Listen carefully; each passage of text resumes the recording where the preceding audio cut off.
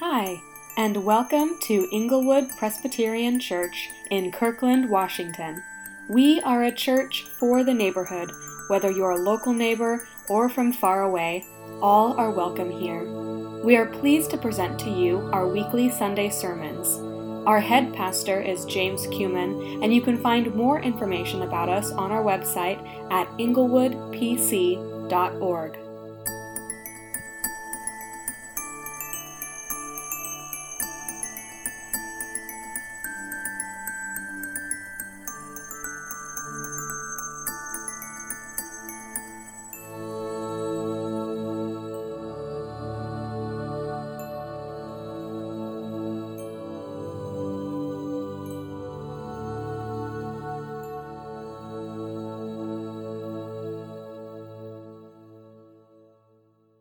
The scripture today is from the first chapter of the book of Ruth. In the days when the judges ruled Israel, a severe famine came upon the land. So a man from Bethlehem in Judah left his home and went to live in the country of Moab, taking his wife and 2 sons with him. The man's name was Elimelech, and his wife was Naomi. Their 2 sons were Mahlon and Chilion. They were Ephrathites from Bethlehem in the land of Judah, and when they reached Moab, they settled there. Then Elimelech died, and Naomi was left with her 2 sons.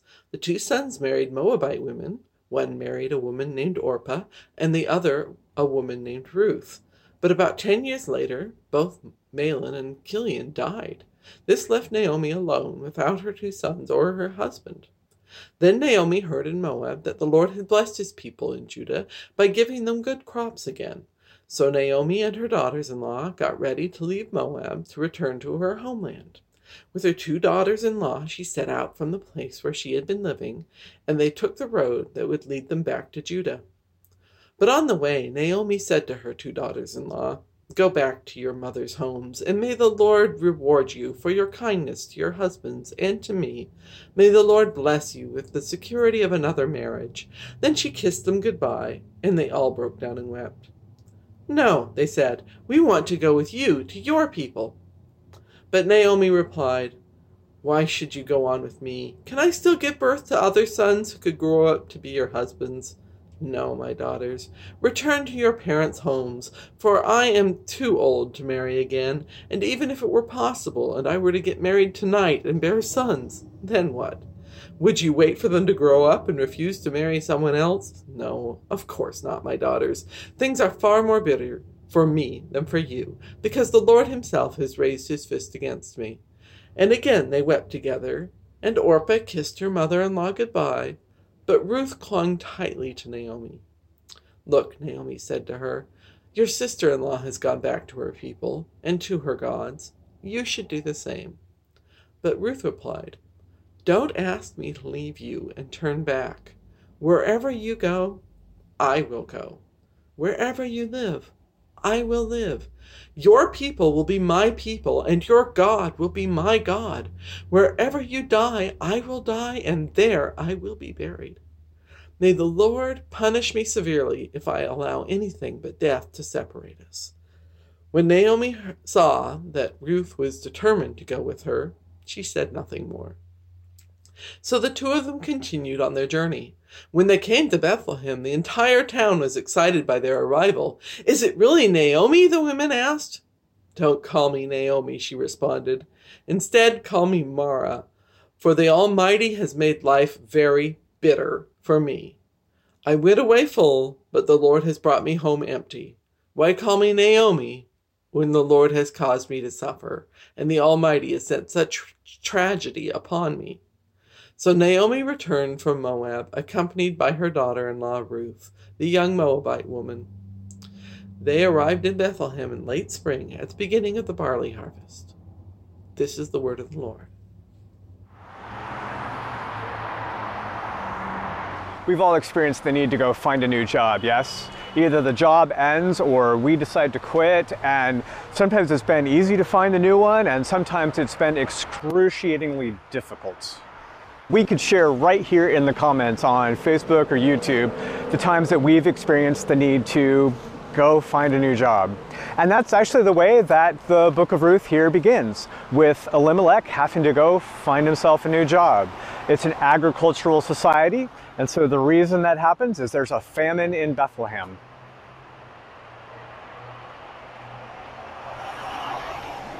The story of Ruth happens, we're told, during the time of the Judges, which for Israel, anyone who knows the Bible, is essentially a centuries-long 2020. It's a time when the politics are terrible, invasions happen, plagues roll through. It's a really bad time in Israel's history. And it's not just from the outside bad, it's bad because the people again and again and again and again and again leave the God who has promised to be with them and try to find their satisfaction elsewhere. And while moving to get a job is a perfectly reasonable thing to do, Elimelech is providing for his family by shifting over. The crops aren't doing well in Bethlehem, so 50 to 100 miles away, it's hard to say exactly how far. The weathers are better. Maybe there are some springs that are still going and being able to be used for irrigation. It's a reasonable move, and indeed it seems to work out. Elimelech and Naomi, their two boys grow up, reach marrying age, they find some local girls, but for an Israelite family to move from Bethlehem to Moab isn't like moving from, Kirkland to Bothell, or Bothell to Mountain View, or even Seattle to Los Angeles, although sometimes there are, those things between Washingtonians and Californians. No. Moving from Israel to Moab is like moving from the United States to the Islamic State. Yeah, sure, you may have found a great job in Syria, in an area that's controlled by the Islamic State. Let's put ourselves back a few years. But everyone's going to look at you cross-eyed for doing it. They're our enemy. Moab had actually invaded Israel some, it's hard to say exactly how far, 80, 100, 120 years before this story happened. And there has been bad blood between Moab and Israel since the beginning. This move by Elimelech is suspect. Even before things go very wrong and he dies, his two sons die, and now Naomi, who is first introduced as Elimelech's wife, now when Elimelech dies, he's introduced or referenced as Naomi's husband. Now Naomi is left a widow along with her two widowed daughters-in-law in a thoroughly patriarchal traditional culture, both Moab and Israel. Naomi's life is a wreck at this point. In fact, there's a very good case to be made that the book of Ruth is portraying Naomi as something of a female Job. If you want some good Halloween reading, really go back and read either the book of Job or the book of Judges to get your horror stories in.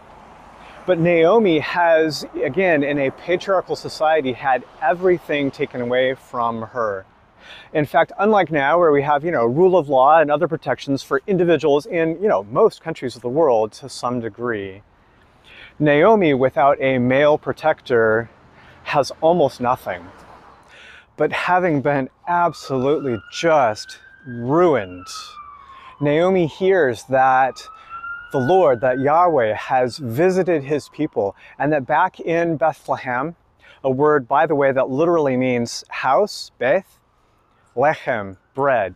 Bethlehem, the house of bread. In the house of bread, there is once again food because God has come and again blessed his people. And so she makes the decision that she, as an Israelite, has nothing for her now in this foreign land. She will, as devastated as she is, seek the only good she has, and she'll return to the land of promise. And she starts out with her daughters-in-law.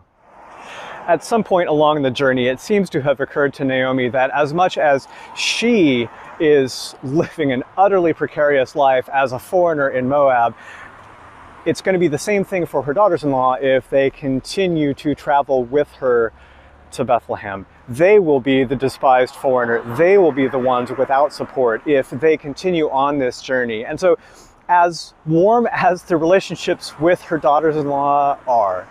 And go read the book of Ruth. It's very clear right from the beginning that they genuinely love each other. There's a lot of warmth and tenderness here. But as much as she loves them for their sake, she encourages them to stay in Moab. In fact, they've already started journeying. She encourages them to go back to their family, go back to their gods. Because in Israel, things will be tough for them.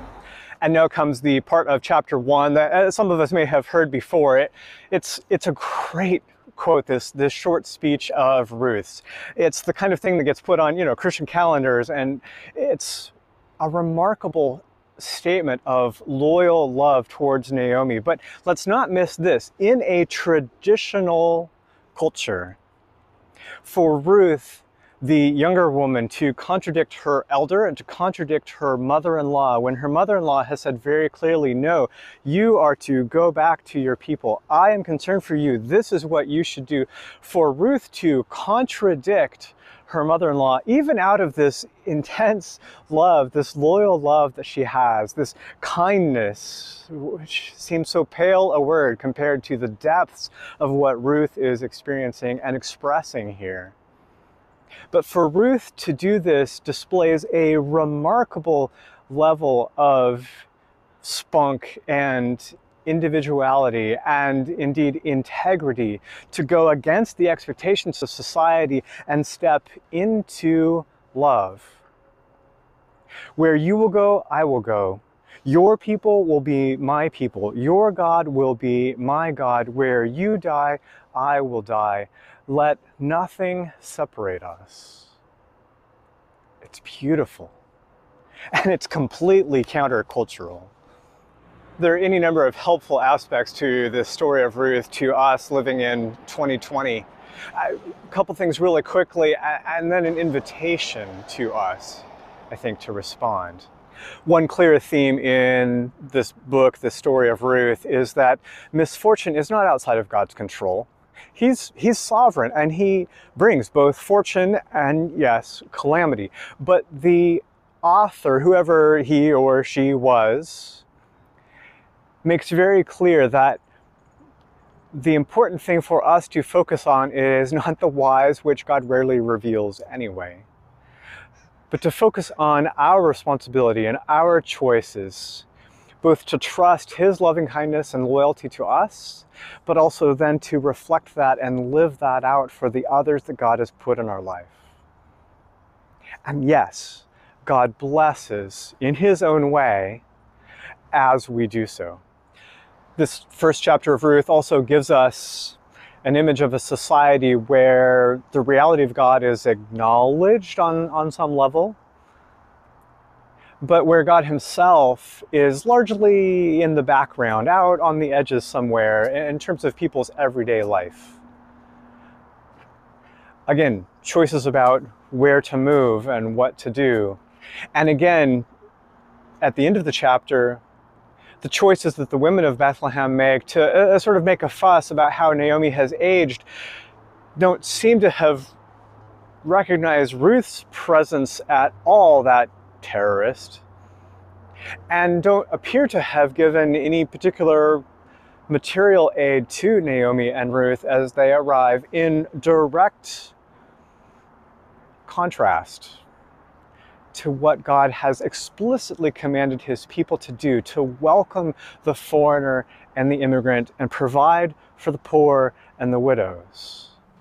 So what are we to do with a God like this, who often operates in the background and on the edges of what we would consider the main events of the day, and yet is never content that we would put him on the periphery of our lives? A God who is sovereignly in control and yet invites us into the choice of a loving relationship with him. Well, there's an invitation. Friends, we didn't put ourselves in this time of pandemic and social chaos. Collectively, yes. But individually, no. These things simply happened around us. And yet the invitation is to return to the house of bread.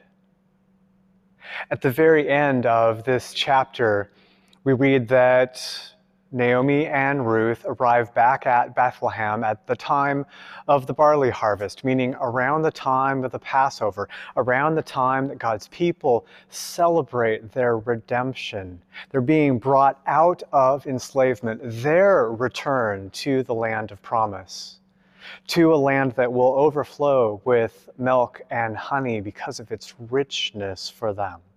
Friends, the invitation for some of us is to return.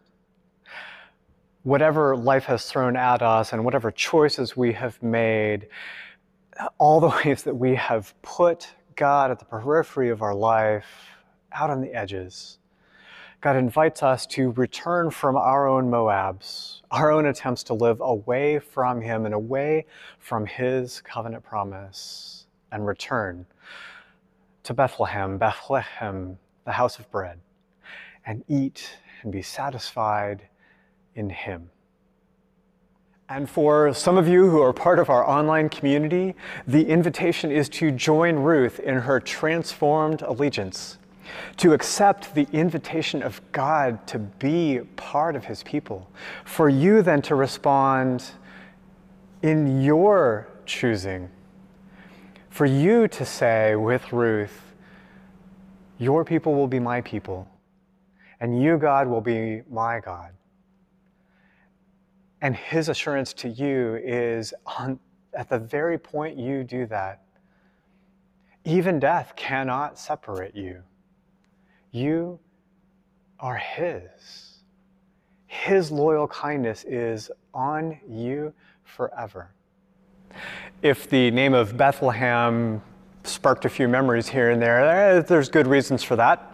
Bethlehem features very prominently in many of the Christmas stories. And of course, the reason Bethlehem features prominently in the Christmas stories is that Ruth and her husband Boaz, who we'll meet in the next chapter of Ruth, become the great-grandparents of King David of Israel. And King David of Israel is the direct ancestor of Jesus of Nazareth. God the Son, the second person of the Trinity, become human for us. Bread of heaven, inexhaustible riches for all who simply say yes to Him. And the inexhaustible food that He gives is Himself, Jesus Himself. We human beings are built for relationships, created by a triune God in eternal companionship. We human beings, made in His image, are made to be connected with each other and with God, and Jesus gives us Himself. And He gives us this meal. On the night that Jesus was betrayed, He was with His friends celebrating a Passover feast at the time of the barley harvest. And He took bread as part of that meal, and after having given thanks, He broke it. And He gave it to His disciples, saying, "Take, eat, all of you. This is my body, broken for you. Do this, remembering me." In the same way, after the supper, at the very end, He took that final cup from the Passover supper, and after having given thanks, He gave the cup to them, saying, "Take, drink, all of you. This is the cup of the new covenant, now sealed with my blood. This is for the forgiveness of sins of many. Drink, all of you." And the promise given that night, and every time we celebrate this meal in the century since, is that we, in our trust in Jesus and His finished work for us, in taking this bread and this cup, we participate in Him, and He satisfies us, nourishes us, strengthens us for a faithful life of loyal kindness in a world that is so very, very difficult. Friends, these are the gifts of God for the people of God.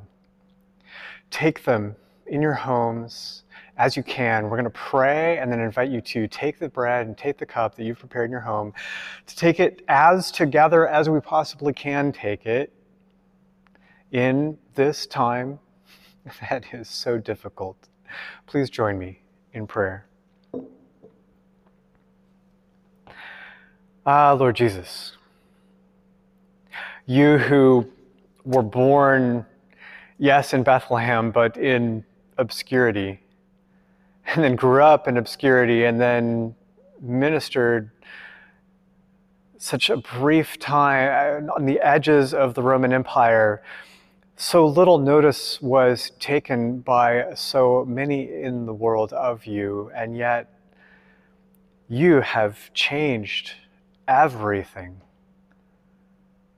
There at the cross where you took our place, so that all the damage we've inflicted on ourselves and each other and the world, you've taken it all, and so we can be forgiven and free of both guilt and shame. What a gift. And so now come on these, Holy Spirit, the gifts of the church. Make these in our various physical places we're taking, make them a true sharing in the body of Christ together as the people of Jesus, to be strengthened and nourished and made whole. We pray in Jesus' name. Amen.